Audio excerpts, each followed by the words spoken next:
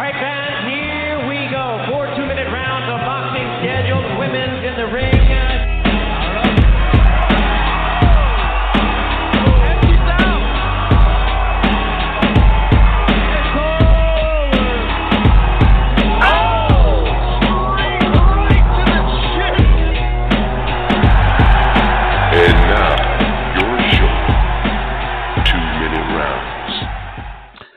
Good evening, Fight fans, and here we are again, and the 2-minute round, your hooks and jabs look at the female boxing world. This is episode number 33, and we have been a little absent, because we've been busy, but we got all the news for you now of everything that happened while we were gone. Our last show was August 31st, and then we'll have everything that is coming up in the next couple of weeks. My name is Felipe Leon, and with me, like always, my co-host, Southern California boxing journalist, Mr. David Avila. David, how you doing?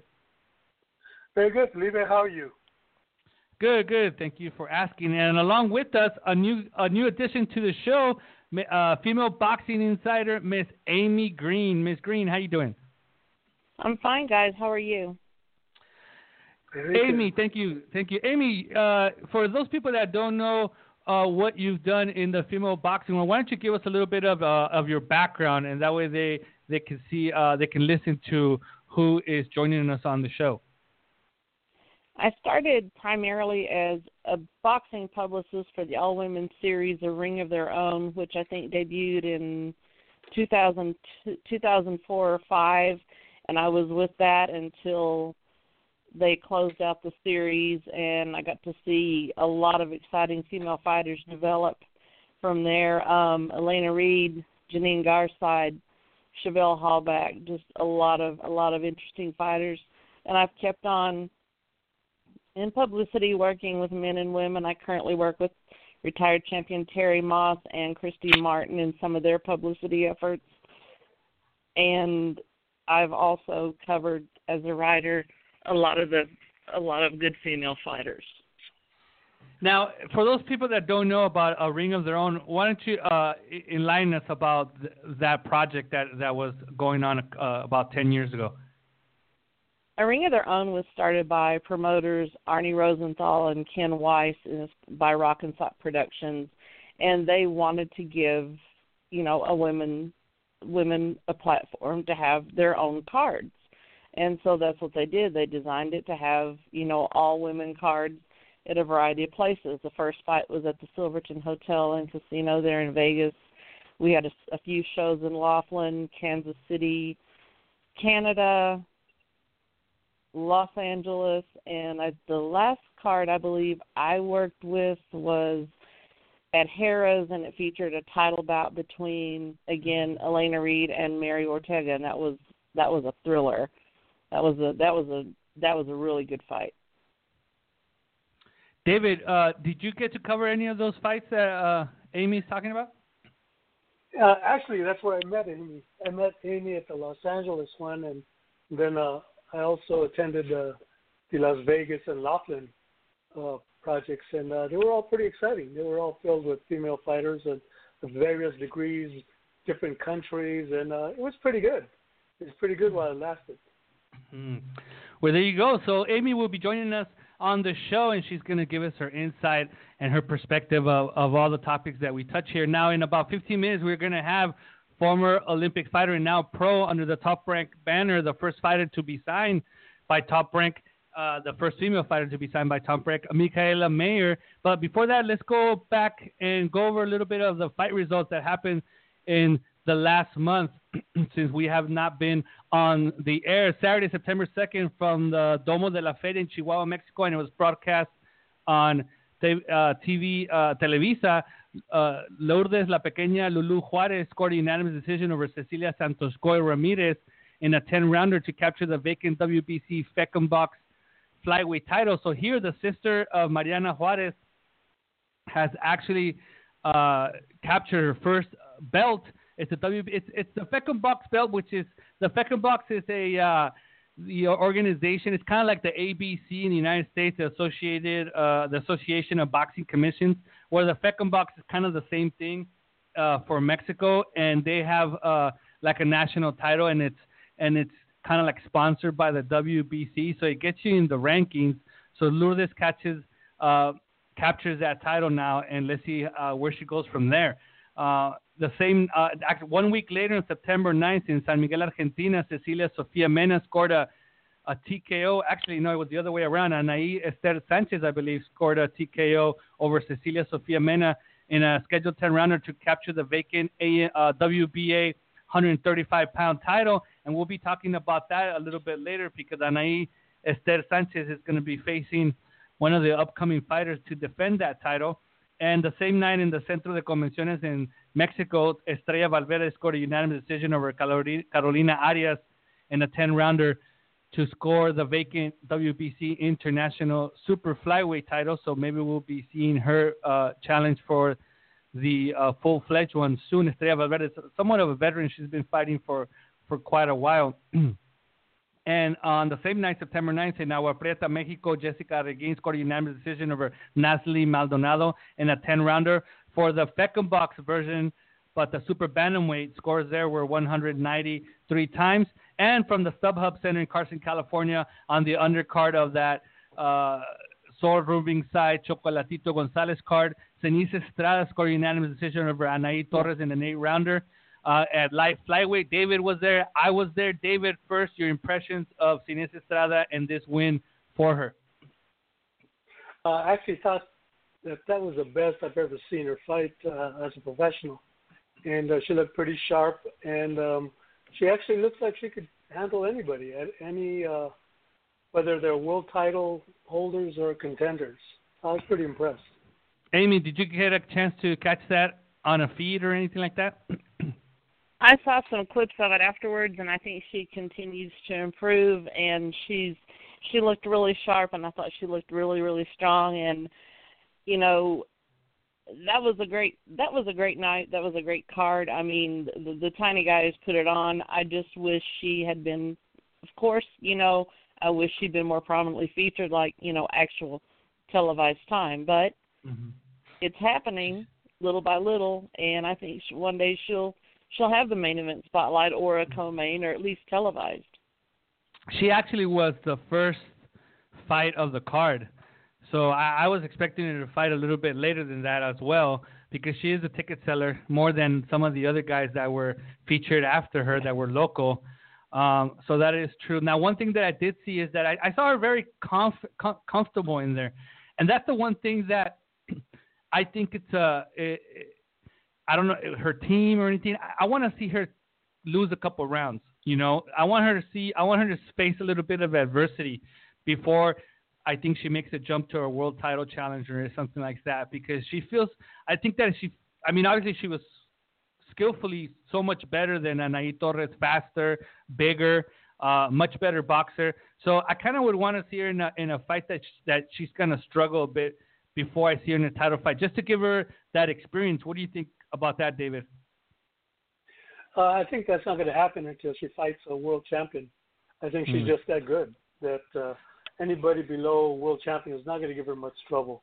Because you remember, good. Yeah, if you remember that fight against Selene Lopez, which was back in April of 2016 on the undercard of Gennady Golovkin against Dominic Wade, you know, she didn't have a walk in the park against Selene Lopez. Selene Lopez is a tough fighter from Mexicali, Mexico.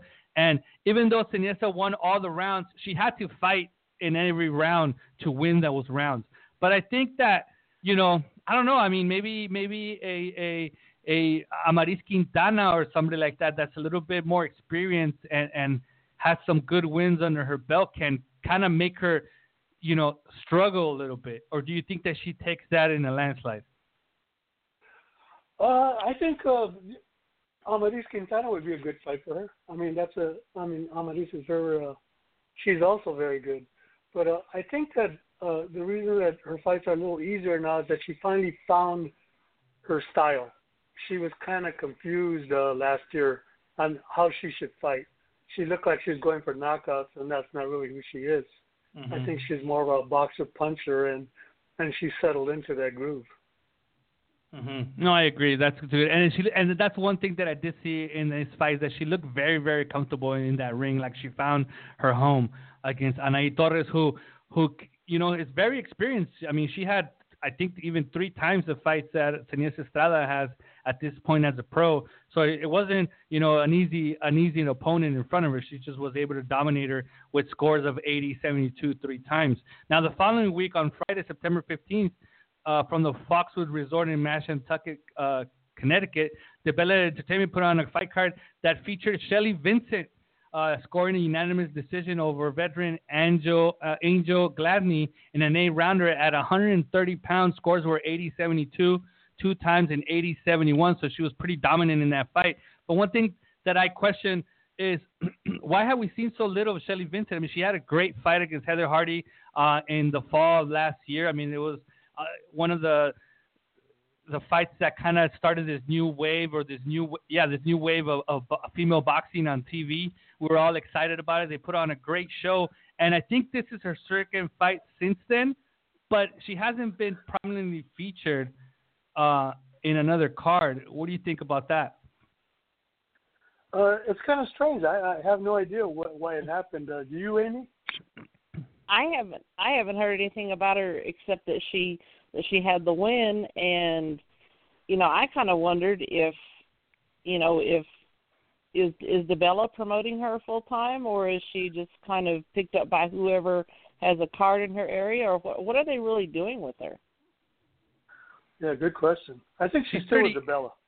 I think she is too, but she's 38 years old. I mean, not that makes a big of a difference. She's getting a little bit older, I mean, but we see female fighters fight into their 50s. I mean, just ask Alicia Ashley or Jolene Blackshear. I don't think Jolene was pretty close to getting to 50.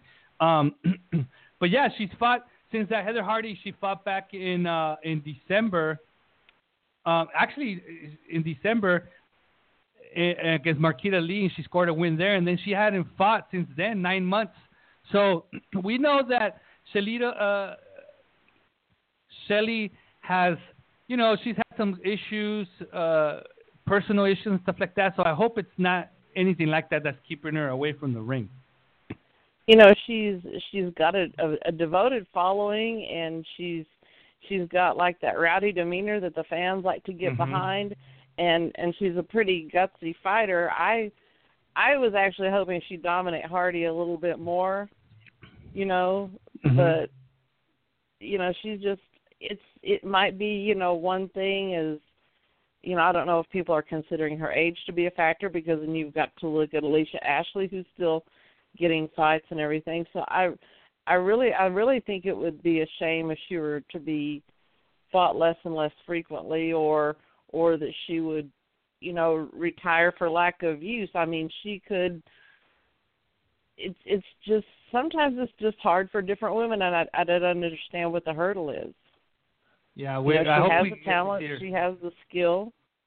She has the fan base, so I hope we get to see a little bit more of her in the upcoming year. Now, Saturday, September 16th, the next night at the T-Mobile Arena in Las Vegas, Nevada, Golden Boy Promotions featured Marlene Esparza scoring a unanimous decision over Araceli Palacios in a flyweight bout. It was a 6-rounder, I believe, at 3 minutes, which is something that Marlene Esparza is doing out there in Las Vegas. Scores were 60-54 3 times, but the fight was not void of controversy. The first one, Esparza not making weight. So I think that I don't know what to think of that, because I mean, first of all, she's not fighting that often as a 4-round fighter should, or a 6-round fighter, or a fighter that made her pro debut this year. She made her pro debut in March. She fought again in May on the undercard of Canelo against Julio Cesar Chavez Jr., and now she's fighting again 5 months later on the undercard of Canelo against Gennady Golovkin. Now, we know that is something that she worked on as part of her deal for Golden Boy Promotions, but what's the point? What's the point of not fighting as often as you should when you're a pro debuter in 2017? And not making weight. Is she trying to be a female Gervonta Davis? Yeah. Yeah, I think that she might have to change her tact. Not fighting that often, I think it definitely is hurting her. She should just accept any of the fights just to get into the flow of things, because she's trying to change over from that amateur style to the pro style, and I could see it. She's slowly developing, but she's not she's only halfway there. Yeah. Let's go back to that conversation because I find it very interesting. But with us now on the line, and we're going to patch her in fairly quickly here, is former Olympian and now pro fighter with a 2-0, 2 knockout record, lightweight Michaela Mayer. Let me bring her on. Michaela, is that you? Yes, this is me. Hi, guys. Hi, how you doing? Now, Hi. before I keep butchering your name, what's the right pronunciation of it? Thank you. It's Michaela Mayer. Okay, Michaela like mayor. Mayer. Yeah, Michaela Mayer. It's because I'm Mexican, so I try to read your first name in Spanish, and that's why I say it different. I don't mind that. A lot of people do Michaela. It's okay. But the Mayer is what gets me. It's Mayer. Mayer. Okay. So with that said, thank you for joining us here on the 2-Minute Round, all-female boxing talk here on Blog Talk Radio. And I'm going to pass you on to Mr. David Avila. He's going to take on the first part of this interview. Thank you for joining us. Okay, yeah. Michaela, hi. Michaela, how are you doing? Hi, David. How are you? I'm great. How are you? Are you good? Good. Are you in Sacramento or are you in Southern California? I'm in Sacramento right now, yeah. So you've already begun training again. Yeah, I get back in the gym with Gabe on Monday, but I've learned over the years I never like taking more than like 5 days off. Even like a week is pushing it. So I've already started my run, but I ran yesterday and today. But you need a little bit of time off just to kind of like rejuvenate your mind. Oh yeah, that's true. You gotta take some time off. For people that I've known Michaela since about 2011. I think she was in an amateur show in Oxnard. I think it was either the PALs or something. You were fighting Poland and Russia and Belarus and it was a women's round robin duel that we had out there. That was a really awesome duel that we had. Yeah, I know what you're talking about. Yeah, at that time I noticed that you were this lightweight with height and speed, and you just kind of stood out. And you just barely missed the Olympics for 2012. And so what kept you going? What kept you going after barely missing the Olympics in 2012? Well, I really hadn't been doing it for that long, and I knew that I still had so much more to earn, and I was nowhere near my peak, and my dream wasn't over. So 4 years seemed like a long time, but it was really just an opportunity for me to get better and more experienced for the following Olympic trials. I know that after that. But yeah, I never saw it as like I'm sorry, what? I know that after that I would hear about you at different gyms all over Southern California, Nevada. I mean, you were everywhere, sparring against everybody. Was that your goal, just to spar with everybody, learn everybody's style, or was that a plan that was set upon you by others? Well, I was just a young, motivated, hungry fighter, and I didn't know exactly what the right thing to do was. I just knew that I needed to show up every day, get in the gym, find sparring, and that was before I went up to Northern Michigan and I met with the 3-time Olympic coach Al Mitchell, who I've been with ever since. But up until that moment, I was just trying to get in the gym and get the work and learn as much as I could. Yeah, it was pretty amazing. I remember seeing you at Maywood, and you were sparring with world champion female fighters, and here you were, an amateur, willing to spar with anybody at any time, and you were doing pretty well. And yeah, thank you. After you teamed up with Mitchell, what were some of the things that you learned after hooking up with him? I think before I met with Al Mitchell, I was kind of just going off of natural talent and just getting in there and fighting. Because my coach in LA was like a Muay Thai coach and great guy, really took me under his wing, but he wasn't a boxing genius the way Al Mitchell was, didn't have the type of experience. So when I got with Coach Al, it kind of really broke me down. I mean, took me really back to the basics, my footwork, staying off my heels, boxing on the angles, using my reach, just basic fundamentals that no one had really ever broken down and showed me. And when you finally made the Olympic team, what was it like fighting in the Olympics? You had a couple of fights there in Rio What was that experience like? What was it like fighting international stars and in that tournament type of atmosphere? I had so much fun traveling the world and competing for USA Boxing, Team USA. It was a lot of fun for me, and it was the biggest pride of my life. Honestly, I don't think anything will ever top it. All I thought about for years was making that Olympic team and getting to the Olympics. And I have to be honest with you, after the Olympics, I kind of just felt like unfulfilled. And I thought there was going to be more. I thought I was going to feel something like, okay, after all these years I did it and now I'm fulfilled. And I just wasn't, And that's what kind of got me looking into the other direction of, okay, and the women's MMA is where they're getting a lot of attention and exposure. Like, do I go that way? Do I turn pro? Because I just didn't know if I wanted to do that all over again and then maybe feel the same way. So there was just something that I wanted. I wanted more. I didn't really know exactly what it was, but it got me kind of opening my mind and, looking in directions of possible opportunities. And, within 8 months, boom, boom, boom, I'm signed with Top Rank and heading to my pro debut. So it was a really crazy, 8 months after the Olympics, mentally. Well, when they approached you, were you surprised that you got approached by Top Rank, or was it somebody approaching them from your camp? Okay, David, I was literally days or maybe a week or two away from signing a contract with Bellator and transitioning to MMA. I was really close. Wow. And my manager said, let's just wait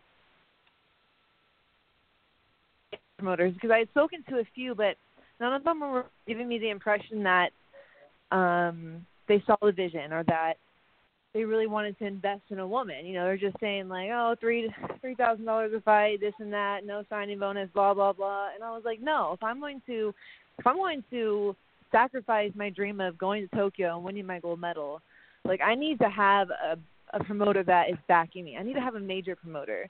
And stars kind of all aligned at once, and my manager called me back and said, hey, Top Rank wants to meet with you. They're in Vegas. And I literally was like, I am literally in Vegas right now. I was out there trying out an MMA camp.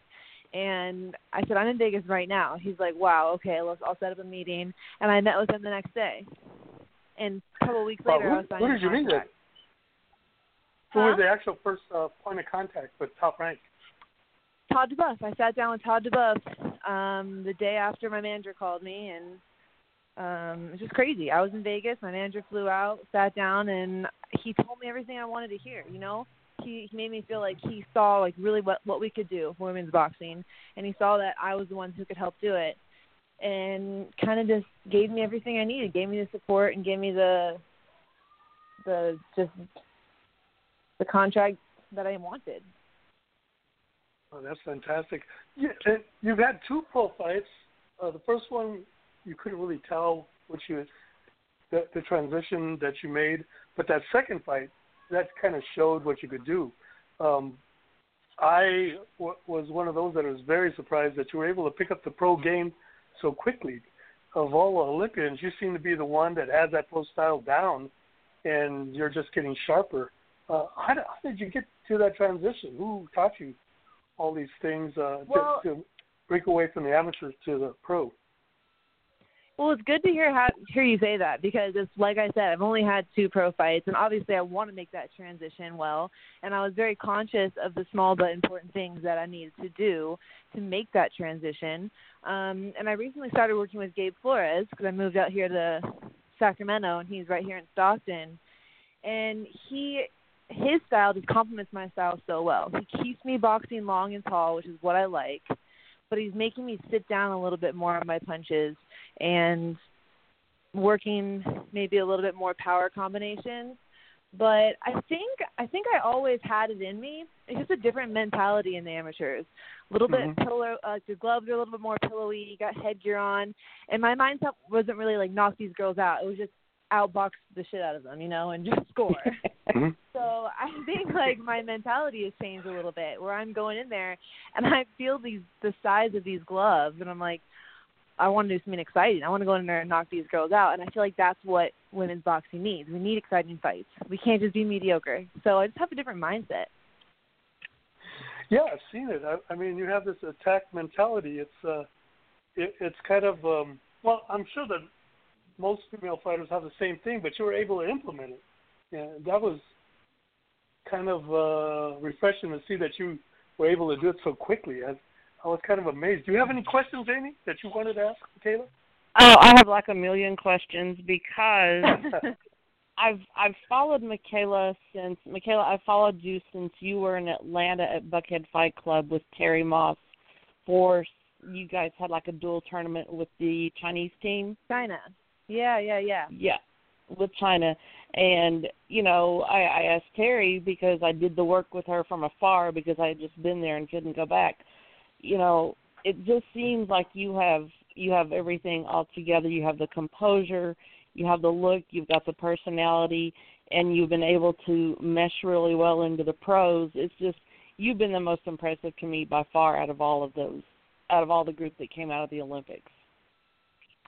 Well, thank you. And I just, I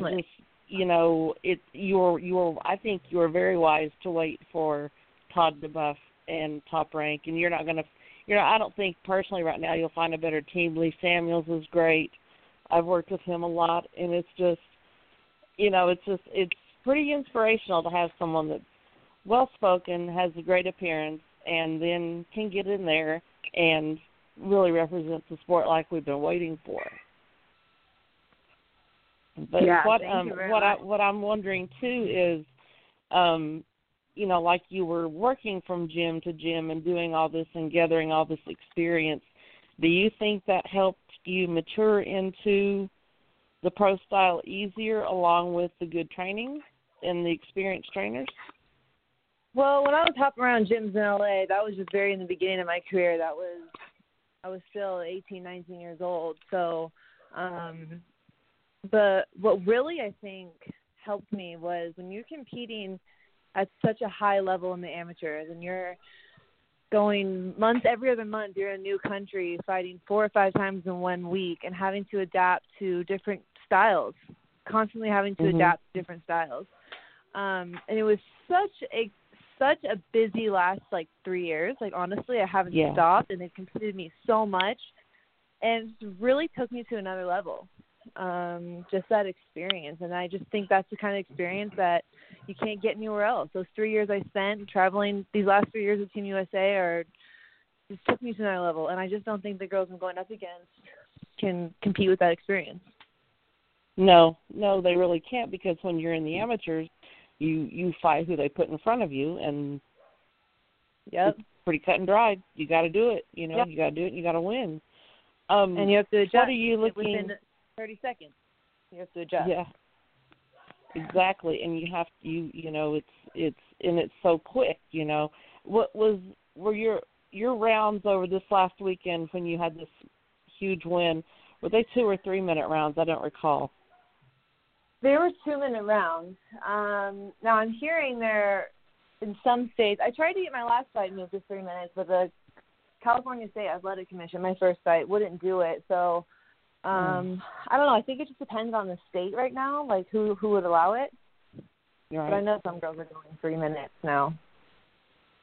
What's your stance on 2 or 3 minute rounds? I don't know. So many new things, honestly. I've just transitioning into the pros about the first time I ever even asked this question, but I don't mind going 3 rounds. I mean, I'm conditioned. I feel like I'm more conditioned than my opponents for sure. I don't really care, to be honest. 2-minute rounds, 3-minute rounds. I don't want to go. I don't plan on finishing the whole fight anyway.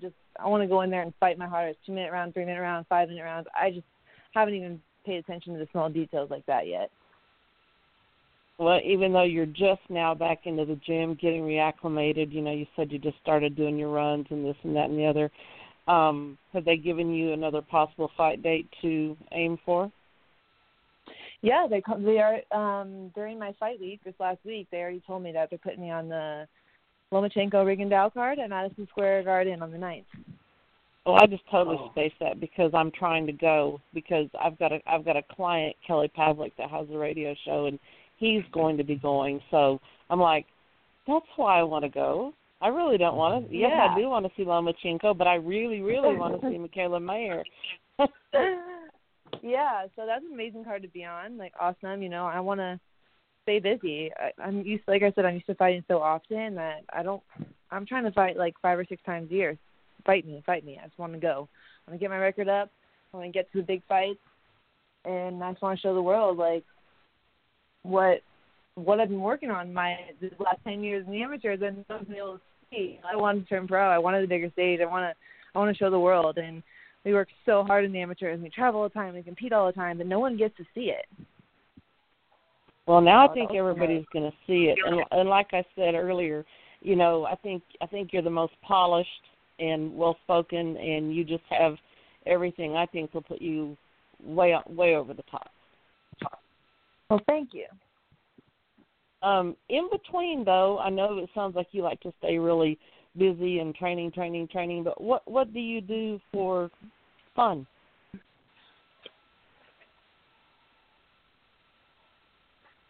Hello? What do you do for, like, fun in between times? Well, training's fun to me, first of all. But I do other things. I have 2 dogs, so I really big dog dork. I mean, I'm just hang out with them all day, take them on walks, go swimming, go on hikes. You know, I'm just moving to a new city, so trying to explore. Met a couple of friends last year, but yeah, I just try and keep busy. Like, I travel a lot too. I'm going back to the training center next week to spar with some of the Team USA guys, help get them ready for their tournament. So that's cool. I'm keeping a cool relationship with them. Fly to New York next week to do a event for Under Armour. Nice. I start the following weekend. Jenny Fuchs, you know, my 112-pound teammate, she's coming out here to Sacramento to see where I train and just kind of see my new life out here. So, yeah, I'm keeping busy, and I got a lot of things going on, but it's fun. Well, good. And that'll add to the excitement of, you know, getting to see you on the 9th of December. Yep. Exactly. That's gonna be really, really exciting fight. That's gonna be just a good card all over. Yeah, it is. And you got Michael Conlon and Shakur Stevenson on that card too, and it's just like they're really building up their young talent. So yeah. Well, I have a soft spot for Top Rank because I'm so fond of Lee Samuels. He's just a great guy. Yeah, for sure. No, he is great. He's very cool. Okay. So, all right. How long have you guys had this podcast? We've had it for, this is our 33rd episode, and we've had everybody from Christy Martin to Marisela Cornejo to Amanda Serrano to, who else, David? Melissa Saintville, Tom Loeffler, Steven Espinosa. We've had a bunch. We've had a bunch of female fighters and personalities in the female fight world. Now, my question for you, Ms. Mayer, is, you know, one of my personal favorites is Bob Arum. So, how was that first meeting? You know, such a legendary promoter, and now your promoter, Mr. Bob Arum. I didn't even meet Bob until the press conference. My first press conference with him at my debut, and I think like he's such an old school guy. He's not used to working with women, and I think that Todd was the one who kind of put this in his ear. Like, listen, look what the UFC done with Ronda Rousey. This is what we got to do. Like, times are changing. We got to sign a woman. So I don't think he knew like a whole lot about me at first, but we've had a bunch of conversations since then, and he seems like he's really on board and he's getting with the time. So it's pretty cool to kind of. Talking about Todd, you know, some females have been featured on ESPN. Marlene Esparza's first fight, her pro debut, was featured on ESPN. Now they have this awesome deal with ESPN. Now, has Todd given you a timeline of when we will be able to see you on ESPN? I know that they're streaming your fights on their channel, and everything, but you have not been featured on ESPN just yet. Has he mentioned to you a timeline of when we can see you on the channel? Yeah, so it's definitely going to happen. I think we're just doing it right.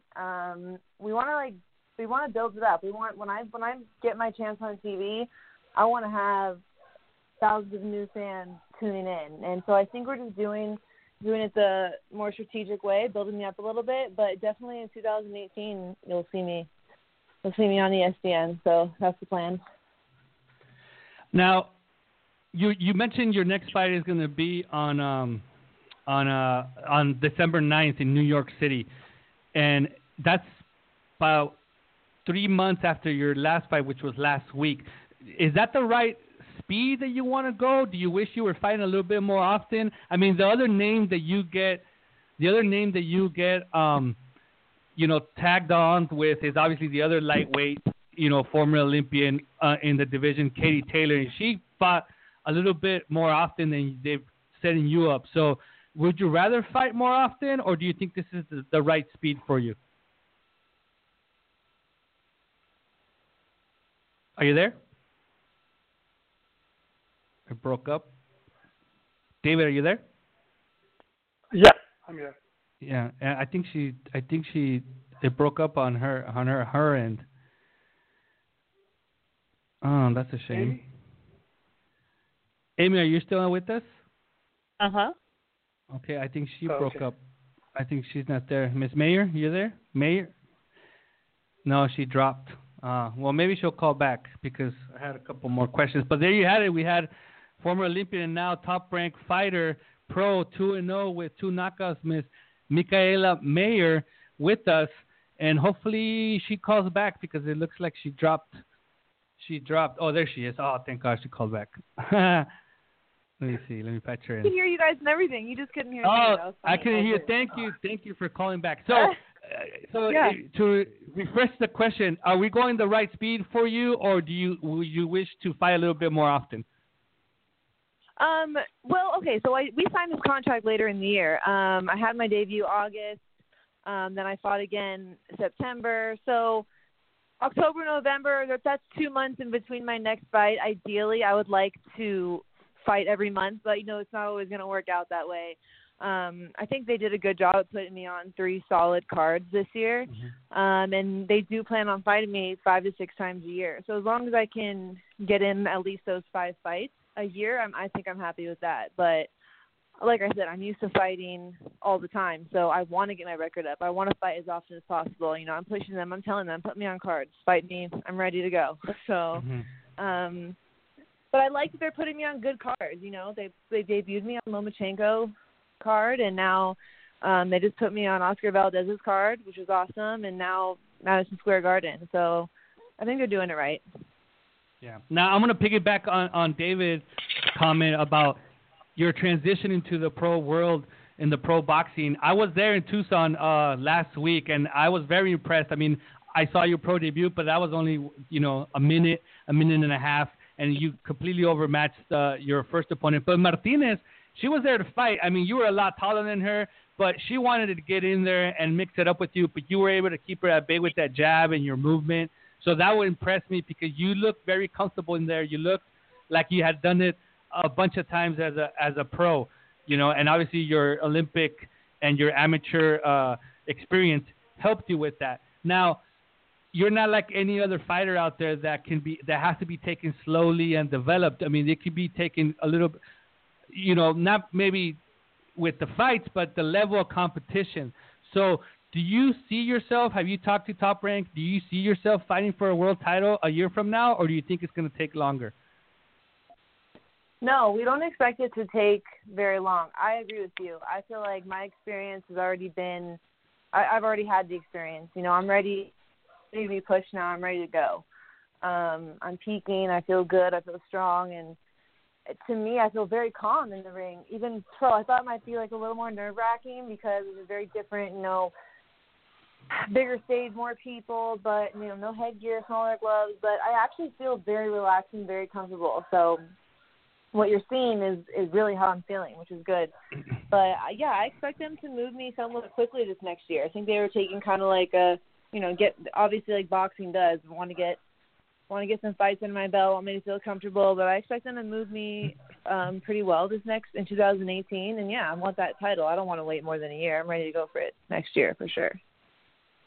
All right. Well, there you have it. David, any other questions? Amy, any other questions before we let Ms. Mayer go? I know she has to either feed her dogs or take them out for a walk. No, we're Is there just going to anybody stay out there, tuned and see what happens. Michaela, is there anybody out there that you would like to fight? Huh? Is there anybody on your radar that you would like to fight? Yeah, do you have a wish list? I want to fight them all. And ultimately, when the time is right, I know that me and Katie Taylor are going to face off, and it's going to be a big fight. And I want us to both build ourselves properly so that when that fight does come, it'll be a big thing for women's boxing. So that's definitely on my radar. But right now, I've learned, especially with my experience, to take one fight at a time, 1 year at a time. So right now, I'm just focused on December 9th, and then I agree. I want to pick up the competition. I want to get to the big fights sooner than later. So, well, there you have it with us, Miss Michaela Mayer from Top Rank Pro Fighter now, 2-0 with 2 knockouts. We thank you for joining us here on the 2-minute round, and hopefully it's not your only visit. We hope to have you soon in the future. Yeah, for sure. I'll definitely be back on. Just let me know. We'll be in touch. Thank you. All right. Have a good night. Thank you, Michaela. Bye. Take care. Bye-bye.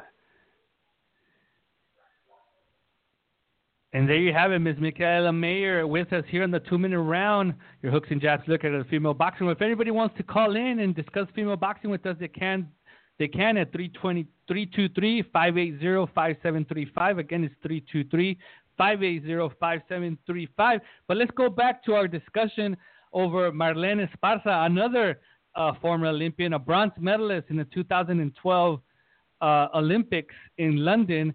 And do you think the hiatus between May and September had to do with her not making weight, David? That's a strong possibility. I think maybe the fact that she knew she had a long period of time to wait because she was only fighting on big cards, I think that hurts her. I think she just has to get on any. Yeah, she's got to be ready to fight. I don't know. 3-4 months from now. Yeah, I just don't understand what they're doing with her. I mean, they have the ESPN platform. They've used her in the ESPN platform before. They're having shows all the time. She's a fighter that has a lot to say. She's outspoken. She's a good-looking woman. She has a style. The way that she dresses, the way that she goes to the weigh-ins, and it's completely different. I mean, she's wearing a skirt, which I've never seen before. It's all done by Nike. She has big time sponsors, and for her to only be being brought up so slowly it doesn't make sense to me. Amy, you as a publicist, what do you make of it? She's with Golden Boy, right? Yes.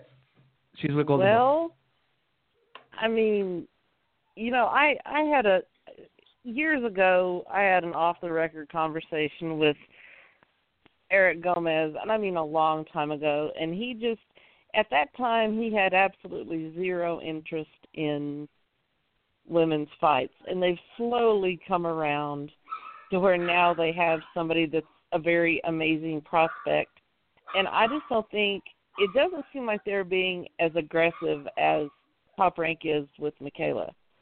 I don't know if it's the weight class because she's such a small weight and it's harder to find the good competition, or if they're just not. I can understand why they wouldn't move her. I mean, they've got an amazing prospect. She has the Olympic experience. She's already had some good endorsements. I think during the Olympics she had like Revlon or somebody. They should, in my opinion, as a publicist, they should have her everywhere. They should be matching her fights. She should be very face forward. You've got Michaela talking about doing something with Under Armour. I don't see that happening with Marlon, to my knowledge. No. I don't understand their reluctance, or if it's just they're just going to take it a little slower, but I think definitely that she's someone that needs to be moved. You know, Now, she's going to get the better experience. She already, you know, her fight wasn't televised on the Golovkin undercard, but and there were empty chairs everywhere from my understanding, but it sounded like it was a really good fight in spite of her not making weight. I just don't. She's an Olympian. She's got the skill. She's got this unique look. She's got the Nike thing going for her. She should really be moved. Now, you're right about her. Her fight was very early on. It was streamed online on Facebook and on the on the Ring TV. And yeah, and that's one other discussion that we had with David on the show here prior. Is that what's the point of? I know that she wants to fight on these big cards and she feels that she's getting the exposure, but I think she would get a lot more exposure fighting at the Fantasy Springs Casino, you know, with probably more people in the stands than than there are at the T-Mobile Arena when she's fighting, and at the Swing Bot on ESPN. David? Yeah, I think she's being hurt by that. I think, if I'm not mistaken, I think that's part of her contract, that she has to be on big cards, and maybe that's they're doing. I don't know. I really don't know. Yeah. But I agree. They could have conversations. ESPN. Yeah. Now, as far as the fight was concerned, it was a good fight. It was action-packed. You know, I still see her transitioning, like you say, David. Like she still has that amateur style, and it's taking her longer to get there. I mean, Michaela Mayer, even though she only has 2 fights, and we spoke about it, we spoke about it here, that it looks like she's ahead of her. Maybe she just has more of a pro style, but it is taking Marlene a little bit longer to get there, and the fact that she's fighting every 5 months is not helping. Yeah, I agree.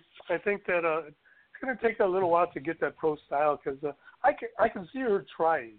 I can see her trying to use more forceful punches, but it's like she has to think about it. It's not coming naturally like it is with Michaela.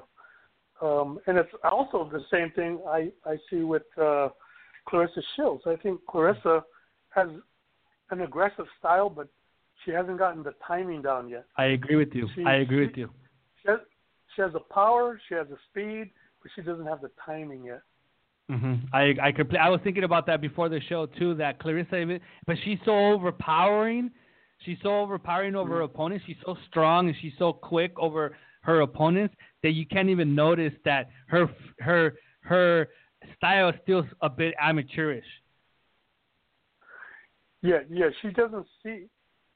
She should be able to knock these girls out.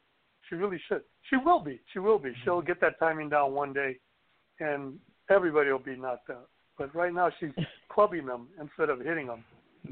Yeah, that's true. Now, Esparza did win that fight against Araceli Palacios with a unanimous decision, 60-54, 3 times.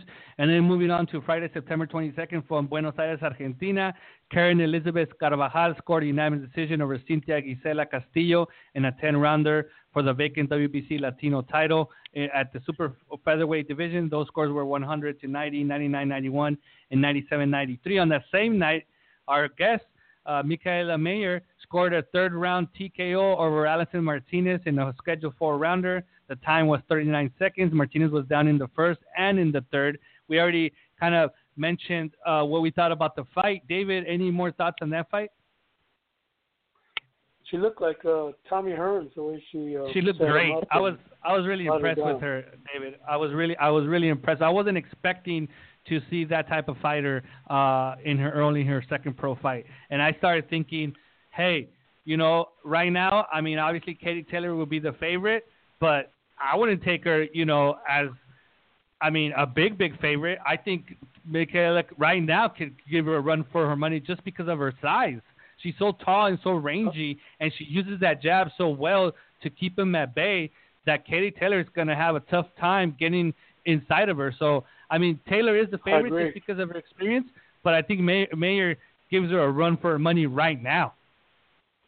That is a fight that every single female that's involved in boxing ought to be at. If even, get a passport or, do something. But that's something everybody needs to see. That's going to be the one. I agree. Yeah. That one, I mean, which one is bigger, David and Amy? That Michaela Mayer against Katie Taylor or Clarissa Shields against Christina Hammer? You know, for me, it's just because I got to be politically correct here. Okay. For me, it's going to be the Katie Taylor and the Michaela Mayer, because I like their demeanor for the sport. I like their attitude. I like the way they carry themselves, and they're dedicated. They're hardworking, and you heard how well spoken Michaela Mayer is. I mean, she's got her shit together. Mm-hmm. And Christina Hammer is incredibly poised and glamorous and beautiful. And I'm going to stop right there. Well, I kind of think of the Hammer fight because she's experienced. And right now, Katie Taylor and Michaela Mayer are not experienced yet. They're going to get a whole lot better. But Christina Hammer's already there. She's already experienced. Yeah. She's already gotten world titles in 2 different sanctioning bodies. And I think that's going to be a bigger fight because of Christina Hammer.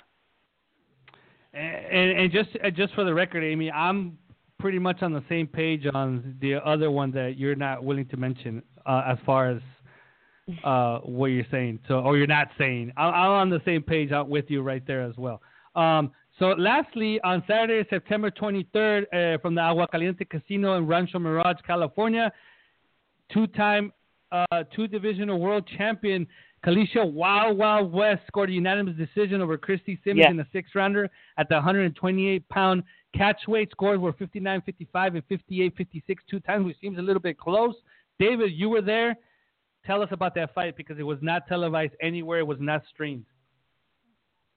Yeah, it was an interesting fight because basically Kalisha had not been in the ring for 3 years. She hadn't won a fight in 5 years. And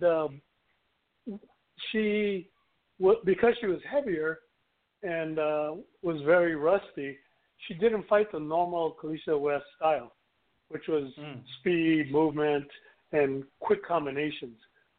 Instead, and another thing too is that her opponent was a lefty and normally, a heavier girl. But Kalisha right away found out that she has more power. She just planted her feet, dared the girl to come in, and then clobbered her with left hooks and good jabs. And she didn't really have to move. She was the one that was moving the other girl. And it was a pretty interesting fight. There were times when Christy Simmons got in her horse, not got in her horse, but became more busy, and she won a round, maybe 2. There was possibly 2 rounds that she won, but 1 for sure. But what always happened is that Kalisha would connect with that left hook and send her 2-3 feet in whatever direction she was hitting her. And that was the deciding factor of her power. She nearly knocked her down a couple of times. And but Kalisha, she just knows what to do. She has that timing down. And she was very confident, very calm, didn't get excited, didn't use a lot of energy. In fact, after the fights, she said that she saved too much energy because at the last round, she realized, I have all this energy. I could have got another 2, 3, 4 more rounds because she was worried she would get tired. Yeah. But, no, she did very well. Looked very, very good for 3 years off. So I'm sure you got to Are they going to have her more active? Yeah, exactly. Yeah, she plans on fighting very soon. She's already got offers. I can't really say who. She can't really accept any offers. She has some business she has to attend to in the next week, and she'll be able to know if she can go after another fight very soon. And hopefully it's a big fight because she's getting pretty good offers. Good. Hopefully, maybe give her one more fight. Give her one more fight, maybe an 8-rounder, so that she can, really time herself as far as her conditioning and get a little bit more of that rust off. and then hopefully that after that be a bigger fight. Now in that 8-rounder, she could fight a good opponent so that she could get tested a little bit. But I think it would be a mistake if she got thrown. I mean, like you mentioned, she hadn't fought in 2 or 3 years. She hadn't won a fight in 5 years. So I think even though she's very well experienced, I mean, she's been fighting since she was a little girl. She's done it all. She's fought for world titles. She's won world titles. She's traveled the world. But I think as far as just like the physical part of it, I think one more fight would probably be best before something big and meaningful. Yeah. She didn't quite have her legs. They were a little rubbery. But that's understandable when you haven't fought in such a long time. Mm-hmm. Now, let's move on to a little bit of female fight chatter, starting off with the aforementioned Katie Taylor will fight for her first world title as she meets two-weight world champion Anaí Esther Sanchez for the WBA lightweight crown, that same crown that she just won not too long ago that we mentioned earlier on the show. On the undercard of Anthony Joshua's world heavyweight title against Kubrat Pulev in Cardiff on October 28th. So that's going to be in England. Katie Taylor fighting for her first world title against a tough Argentinian, but, it is Katie Taylor, so I'm sure we're going to watch some fireworks. Yeah, I agree. The only thing is that, back to that pro style and amateur style, I don't think Katie Taylor has gotten the timing down yet. She is going to be knocking people out, but she's a little bit behind, too. She's more of a busy, brawling type of fighter, but she hasn't gotten her timing. But it should be enough to beat Anaí Esther Sanchez, who has a record of 17 wins, 2 losses, 9 knockouts. Her 2 losses came back in 2016 against Eva Wallström in unanimous decision in Helsinki, and then she was stopped in 4 rounds by Maiva Hamadouche in Paris earlier this year in May. So, and that was at 130 pounds. So at 135, I'm going to guess that Katie Taylor is going to be the stronger of the two. Yeah, that's true. Very true. Now, I agree. Now, David, on that night on September 16th in Las Vegas, Nevada, there were supposed to be 2 female fights on that card. The other female fight was supposed to be with the British Nicola Adams, who fight fell off basically the same day as their fight, not the night before at the weigh-in, when her opponent, Alexandra Vlasic, I guess I heard something that she had like hepatitis, and then there was another report that she had an issue with her eye. You were out there. What kind of reports did you get? Well, according to the report I was given, it was she failed her blood sample, and so it could easily be hepatitis or something, but she didn't pass the blood test. Yeah, did you get a chance to speak to Adams or anybody in that team? I mean, I think that she's been training out here in the West Coast. We all know that, it's out in the open that her and Marlene Esparza are an item. So they're training together, and it's a shame that they weren't able to be put on that card together. And now I know that Nicola, I did see an interview after that she's back in England, and she's looking to fight in England fairly soon because she did train this whole time for that fight. Yeah, it was just too bad. I rushed over there to see the 2 female fights, and I was there to see Marlon's fight, but I thought maybe I'd missed Nicola's fight, but they told me her fight never happened, so I tried to find out what exactly occurred. But sadly, it happens in female boxing. There's not that many opponents, so you can't be too choosy. Yeah. Now, it's officially announced that unified undefeated welterweight champion Cecilia Breakhouse will defend her titles against Sweden's another Michaela, Lauren, this time is Lauren, on October 21st in Stoke, Norway. They have fought before back in 2010 where Breakhouse stopped the inexperienced Lauren in 7 rounds. But back then, Lauren only has 6 fights.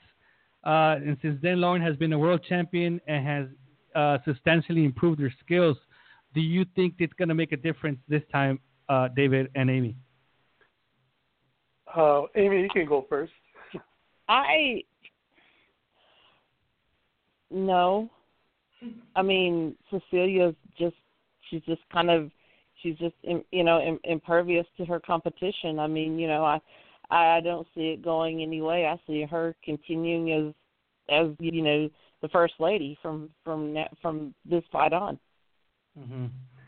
Now, we've heard rumors that she was thinking of facing Cyborg in a fight. Cyborg got a boxing license in California. We heard rumors that her next fight was going to be out here in the United States. None of that happened, and now she's fighting Michaela Lauren in Norway, in her home country. So, are we ever going to see her in the United States? Or again, I know that she's fought once or twice in the United States. Are we ever going to see her in the States again? See, I doubt it. I think the fact that Layla McCarter is after her is kind of like making her stay in Europe, trying to make that money. But I don't understand why she's avoiding Layla McCarter. If most people claim her as the pound-for-pound best, then Michaela has her people that claim her the pound-for-pound best. It only seems natural that they fight each other. I just don't understand why it doesn't happen. She wants to fight Cyborg and Michaela Lauren and Erica Farias, but no Layla McCarter. But what's going on with Layla McCarter? I mean, she signed to Mayweather Promotions, and she hasn't fought. Well, she wants Cecilia Brækhus, and it's just not happening. She needs to stay. Well, they've got who else besides Latondria and Layla are signed with the Money Team. Just them two.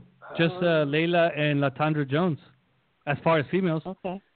And Layla hasn't fought since April. They're not keeping all their men busy.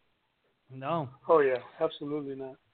So hopefully, I mean, we had Layla on the show here, and she was excited about the signing, but you could hear in her voice, and she verbally said it that, it is what it is. I mean, it's another boxing promoter. It's not the first one she encounters, and she hoped that they would honor, what they talked about and everything. And in my view, they have not. I mean, she last fought in April. Here we are in September, almost October, and she hasn't fought. So that's a shame. And I think, and I agree with you, David, that the fight should be made against Cecilia Brækhus just to see who's who. But how can you expect to Brækhus be interested in fighting Layla if she just hasn't fought? She hasn't kept her name out there. She's with somewhat of a big-time promoter, and they're still not doing anything for her. So, it's kind of hard to fight somebody that is not in the public eye because it's really not going to bring anything to the table. Well, I think the fact that it's been offered, this is not just a recent thing. This has been going on for a couple of years. Mm-hmm. And, Layla's fought meanwhile in those couple of years. But I don't think it's that. I just think Cecilia Brækhus does not want to lose. And I think she knows that Layla McCarter is a superior fighter. She's never fought somebody as skillful as Layla McCarter. Well, let's see if it happens, and hopefully, Layla gets a fight. Now, anything on you guys' pipeline? Any news that you guys want to share as far as the female fight chatter? Doing some work for Terry Moss, who's going to have her second pro card in Atlanta on November 4th, and she will have a WBF intercontinental fight between Helen Joseph and Mandy Fuentes. Oh, great. Oh, Mandy Fuentes. Yeah, good. She's the one that dropped Inés Estrada last year, I believe, on that Estrella TV card from the, what's the name of that theater, David? The Belasco. Belasco. Theater. Yeah, we've had Terry Moss on the show before, huh? You had her on the show in July, right, David? Yeah, we did. Yeah. Great. Yes, and she was picking me up. She was picking me up from the airport while you were having your interview. Now, David, have you had any chats with Nancy Rodriguez and Marisela Cornejo? I've been following them on social media, and it looks like they were saying that they were going to have a big announcement. And last time they were on the show, they mentioned that they were going to have something soon. Have you gotten any inclination of what that might be? No, I haven't heard a thing about that. I've also been expecting them to reveal something, but I guess maybe, how it is in the female fight world, they get real close, and then somebody changes their mind, a la Ring Star last year. And I saw Nancy we'll and Marciela at the Raging Babe brunch the day of the Canelo Golovkin fight, and they were the same thing. They were anticipating something coming soon, and that was 2 weeks ago. Yeah.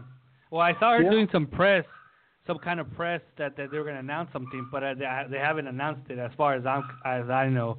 They haven't announced it. And by the way, if Nancy gets to listen to this, happy birthday! It was her birthday yesterday, I think, on the 28th, the 27th of September. So we send a happy birthday to Nancy Rodriguez, who does a lot for female boxing. Any news from you, David, that we haven't mentioned? No, none at all right now. The only thing is that Amanda Serrano was scheduled to fight on November 4th in New York. They haven't picked an opponent yet. The fight against Argentina's Esteche is not going to happen. They wanted too much money. Yeah, they wanted too much money, or basically they didn't want to fight her. Amanda Serrano has been saying that this might be her last fight. She might just go full into MMA. And hopefully not. I really do hope not, because to me, she's one of the most exciting fighters today. Well, I mean, if this is her last fight, let's take everything with a grain of salt. She could go to, she could say it's her last fight. She has her last fight. She goes to MMA. God forbid things don't work out in the MMA where she ends up losing, or she just doesn't take to the training, which I doubt because she's a great athlete, or she just doesn't get the recognition that she wants from the MMA side, and we might see her back in boxing. So I wouldn't bet my house on her not coming back to boxing. Yeah, hopefully not. Hopefully not. She's a great fighter.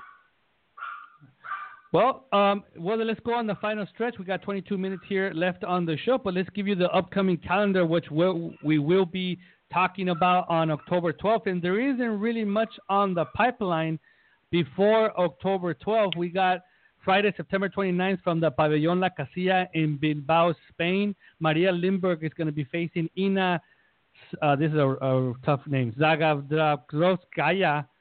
So, she's from I think Finland or something, in a 10-rounder for the super welterweight vacant WBC silver title. So the winner there is going to get ranked in the top 10 and not in the top 5 for the WBC super welterweight division. So we might be seeing her fairly soon in a title fight, but they are going to be facing each other on September 29th. That is tomorrow night. And then on Saturday, September 30th, even though there isn't that many fights, this is the fight that we want to see. Jessica Chavez is going to be facing Esmeralda Moreno in the final of the WBC flyweight tournament.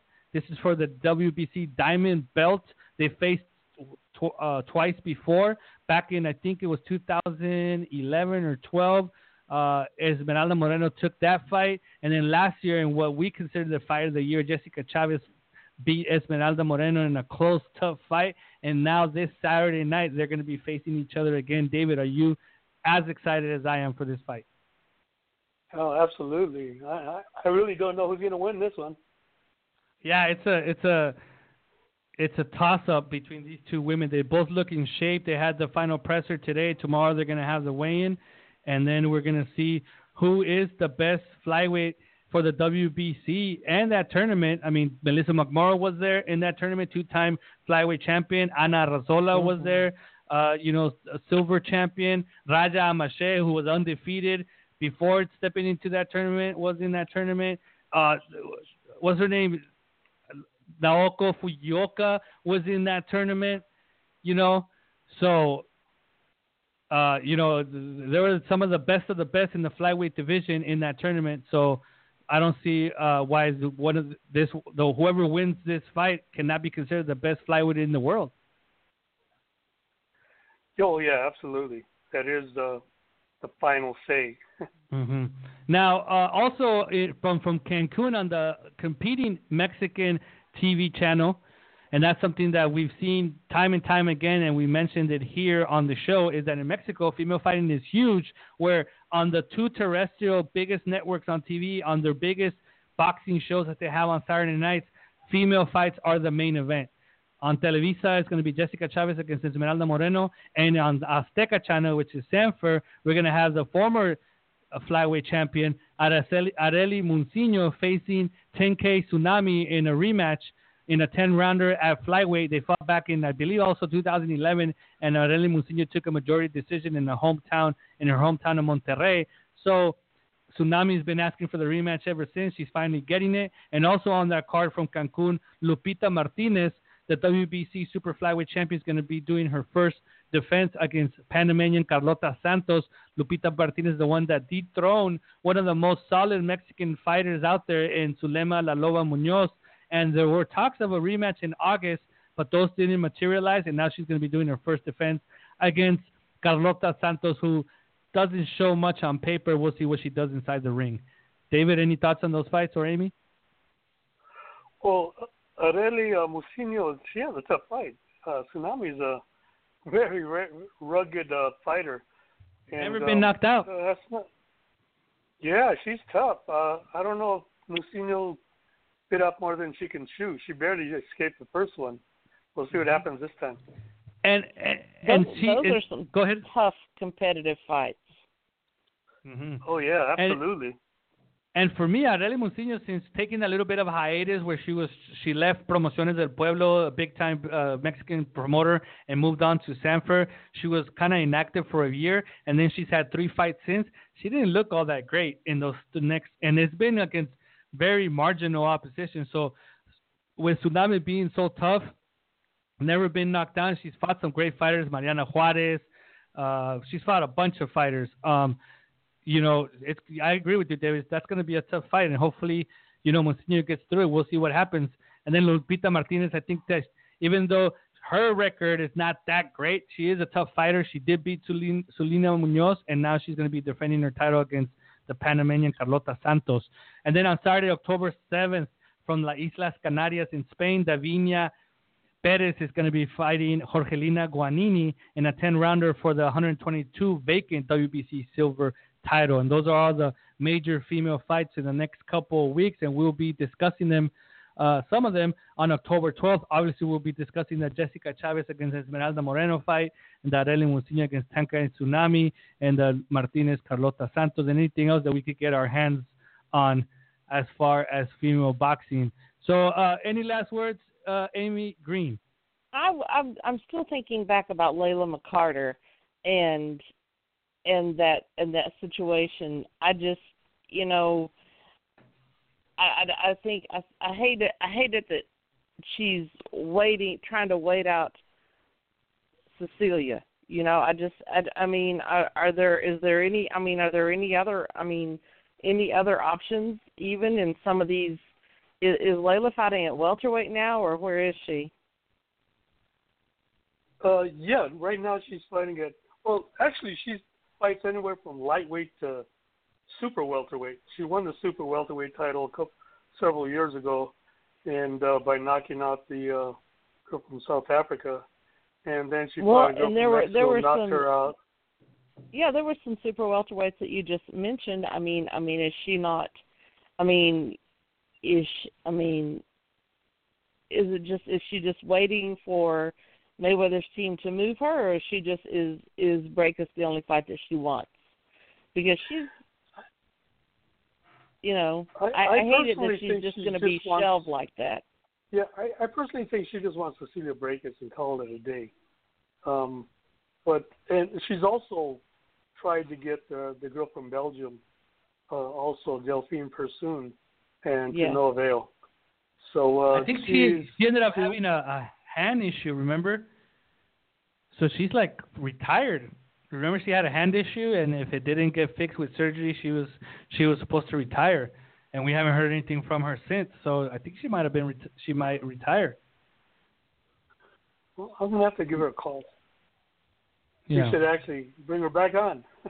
Yeah, let's bring Layla back on and find out what's going on. Maybe we could have her on for October 12th. Now, she did go on a Twitter war with Clarissa Shields, and I wouldn't be surprised if she goes up to middleweight and fights Clarissa Shields at one point.